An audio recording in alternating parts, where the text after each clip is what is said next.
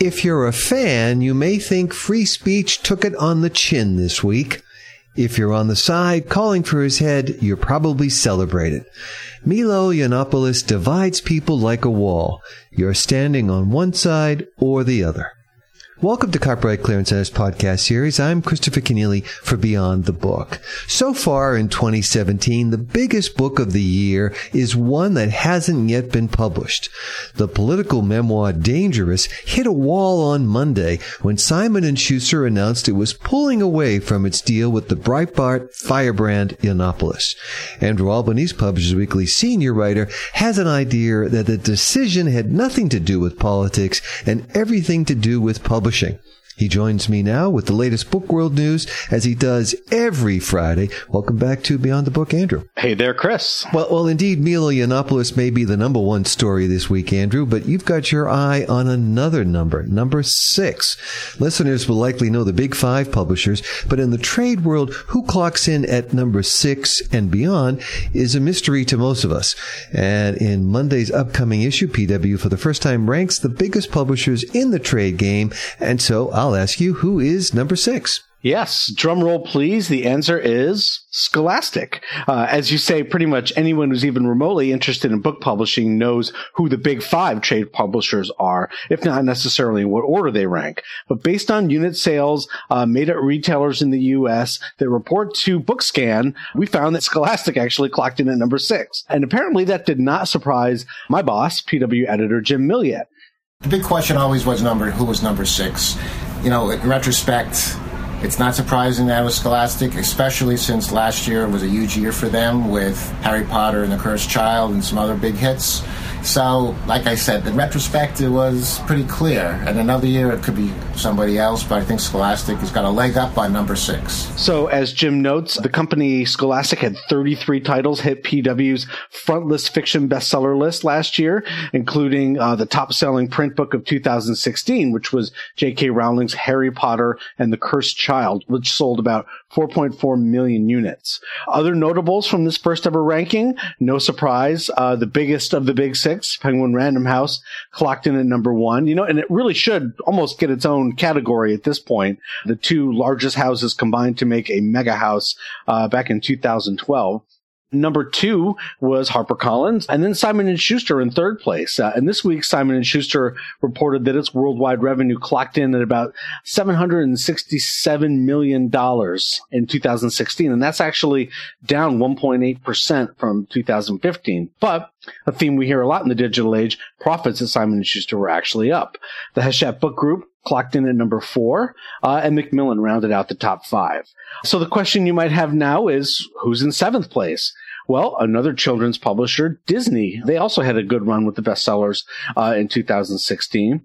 But for me, the ranking really starts to get interesting in the second top 10. 11th through 20th places are really an interesting mix of independent presses. There's Norton and Kensington and Chronicle in there, and divisions of larger companies. There's Sterling, which is owned by Barnes & Noble. There's Dover, which is owned by LSC Communications. There's children's publishers like Candlewick and Religion Houses in there as well. And interestingly, John Wiley clocked in at the number 12 spot, and that basically reflected its business book sales and other trade-oriented general retailer titles, and not its educational materials. And Wiley's really sort of made a pivot into the educational markets and professional markets over the last few years. So this is our first year of doing the rankings of trade publishers here in the U.S. You can check it out on the PW site and in Monday's issue, and we think it's some pretty interesting stuff. Well, Andrew, it's good to get a view beyond the big 5 because they dominate so much of the coverage in Publishers Weekly and even the coverage we give on our podcast. Indeed, we will return in a moment with a story that concerns one of the big 5, Simon & Schuster. This is Chris Kenneally for Beyond the Book.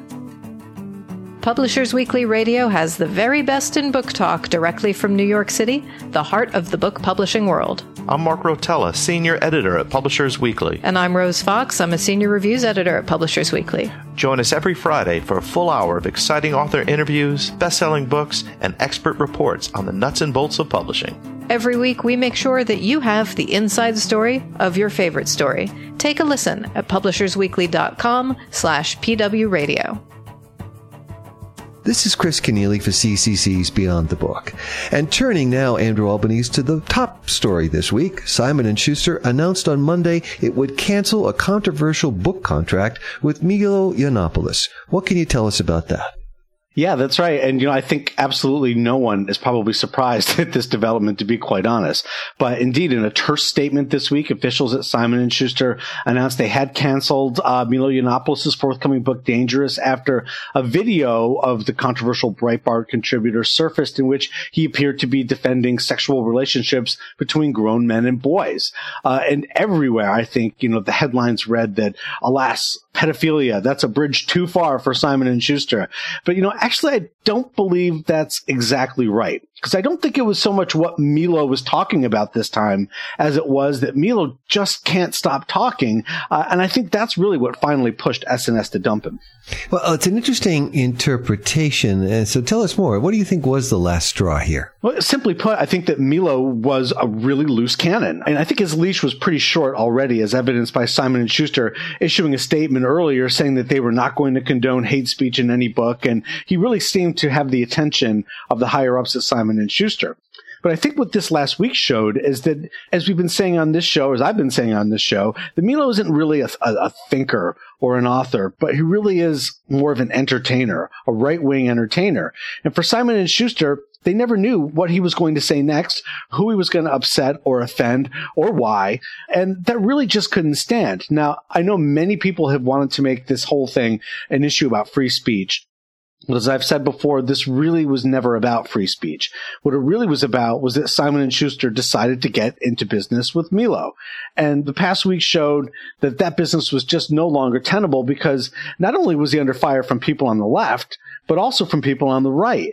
And if you look at the comment stream on the PW story this week announcing that SNS had pulled the book, you'll see Milo's defenders slamming the hypocrisy of the left and blasting liberals. But in fact, it was the right that put a fork in Milo here. It was CPAC, the conservative group that disinvited him. It was a group of right-wingers that actually surfaced the tape of him talking and distributed it. He was forced to resign from Breitbart as well. And let's face it, Breitbart sure ain't the left. So, I'm willing to say his comments seeming to condone pedophilia were probably the last straw for the right, for CPAC and for Breitbart.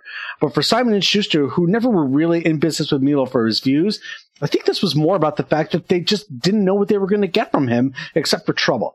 So in my editorial career, I have to say, looking back, my boss and mentor used to always use this one phrase. Sheldon Meyer was a legendary editor at Oxford University Press when I worked there, and I worked for him for a good 5 years, and his mantra to me was always, publish authors, not books. And that really comes to mind here because as an author, you never knew what kind of clownery you were going to get out of Milo, when or why. And it's really just impossible for a publishing house to get behind an author like that. Now, I don't disagree with people who say that Milo's entire career to this point should have been enough to warn Simon & Schuster away. I actually think that's probably right. I don't know why they thought Milo was worth investing in the first place. And I think that's a fair question and one that's going to hang over Simon & Schuster for quite a while. So probably the editors there don't want to hear this, but I guess what you're telling me is that Simon & Schuster, this isn't over yet. Well, in fairness, I think Simon & Schuster is probably going to face a little more scrutiny about why they signed Milo in the first place. Yeah, I do think it's probably not over for them. And for the industry, this week we're going to hear a lot more about, the values of publishing and free speech issues. And honestly, that's not a bad thing. That's a good thing. That's the kind of discussion that's always well worth having. And for Milo, his book will come out. Either he'll self-publish it or someone else will. But I'll just end this for us by reiterating what I said a couple of weeks ago on this podcast, that emphasizing the fact that this really wasn't a free speech issue because no one is really stifling Milo. He has the right to say all the stupid, offensive things that he wants. That's left in force. He can still do that. But that doesn't protect him from the reaction of others. It doesn't protect him from being dropped against Simon & Schuster. And he was not discriminated against by Simon & Schuster any more than any other author that is rejected by SNS, whether that's at the proposal stage or when they deliver a manuscript or whatever. Still, I'm going to leave you with this. He's probably going to sue somebody. He needs the exposure and he needs the publicity, and he's got a lot of people who are crowing for him on his side. So, I wouldn't be surprised if the next step for Milo was to get the lawyers involved.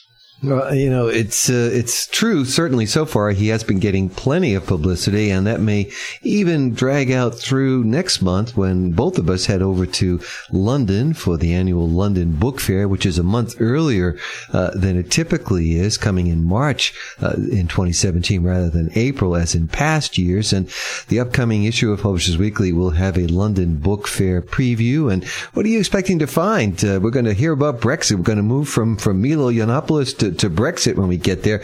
What are the other stories you're expecting to cover? Yeah, no, I expect we're going to be talking about Milo a little bit there as well. But in Monday's issue, you can check out our annual briefcase, which will have a listing of all the various rights that are going to be on sale and available from publishers and for publishers at the London Book Fair this year.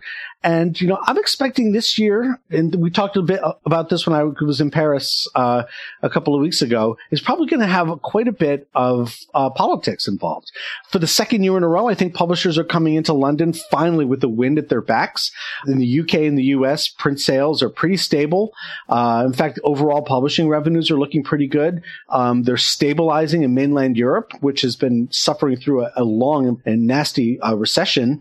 And, markets are booming in Asia and in places like South Africa. So on that score, I think publishers are going to show up to London pretty optimistic about where things are going. But at the same time, politically, we are entering a very uncertain period. We have obviously Donald Trump here in the US, and people still don't know what that's going to mean for publishing. And you have Brexit in the UK, the meat of which we're starting to get into now as to how they're actually going to execute their exit from the EU. And of course, you've got in France an election coming up in May and a right-wing threat there. And just, I think publishers are going to be quite anxious about politically how that might serve them or not serve them in the coming years. Well, indeed, you're right, Andrew. There's going to be a lot to talk about. Copyright Clearance Senate will be there in its usual form with a number of programs, a couple of which I'm going to be moderating myself. And just to share with listeners, you can check out the full schedule at copyright.com/London. But we'll be checking in on the road to digital transformation on Tuesday afternoon, a special study that has been commissioned looking at the state of digital transformation in publishing, and we'll have the results of that. I look forward to the discussion there. And then on Wednesday, our annual Open Access Forum, we'll be talking about the winning move for open access. And the notion there is that collaboration among the various stakeholders, the institutions, the publishers, the authors, and the funders is what it's going to take to get open access to the next level. So all of that on copyright.com/London. And definitely, Andrew, we are looking forward to seeing you there at the London Book Fair. Until next week, then, cheerio, and thanks for joining me on Beyond the Book. My pleasure, as always. Next on Beyond the Book. Earlier this month, the second U.S. publishing mission to Cuba visited the annual Havana Book Fair to continue developing relationships with potential trading partners and readers. When Cuban authorities seized copies of a novel from a Cuban exile living in the United States, the experience highlighted for publisher Judith Kerr the cultural and political gulf that separates two nations only 90 miles apart. The thing to remember in these places, and the same has been true of other countries, is that their political system is not the same. And there's not necessarily an obvious way of seeing that or even experiencing it normally, except this was that. It's like, okay, there is a big difference. There's nothing you can do. The books are not going to be made available to you. The perils and the promise of Cuba for U.S. book publishers. Next on Beyond the Book. Beyond the Book is produced by Copyright Clearance Center with subsidiaries Rights Direct in the Netherlands and Ixis in the United Kingdom. CCC is a global leader in content workflow, document delivery, text and data mining, and rights licensing technology. You can follow Beyond the Book on Twitter, like us on Facebook, and subscribe to the free podcast series on iTunes or at our website, beyondthebook.com. Our engineer and co-producer is Jeremy Brisky of Burst Marketing. I'm Christopher Kenneally. Join us again soon on Beyond the Book.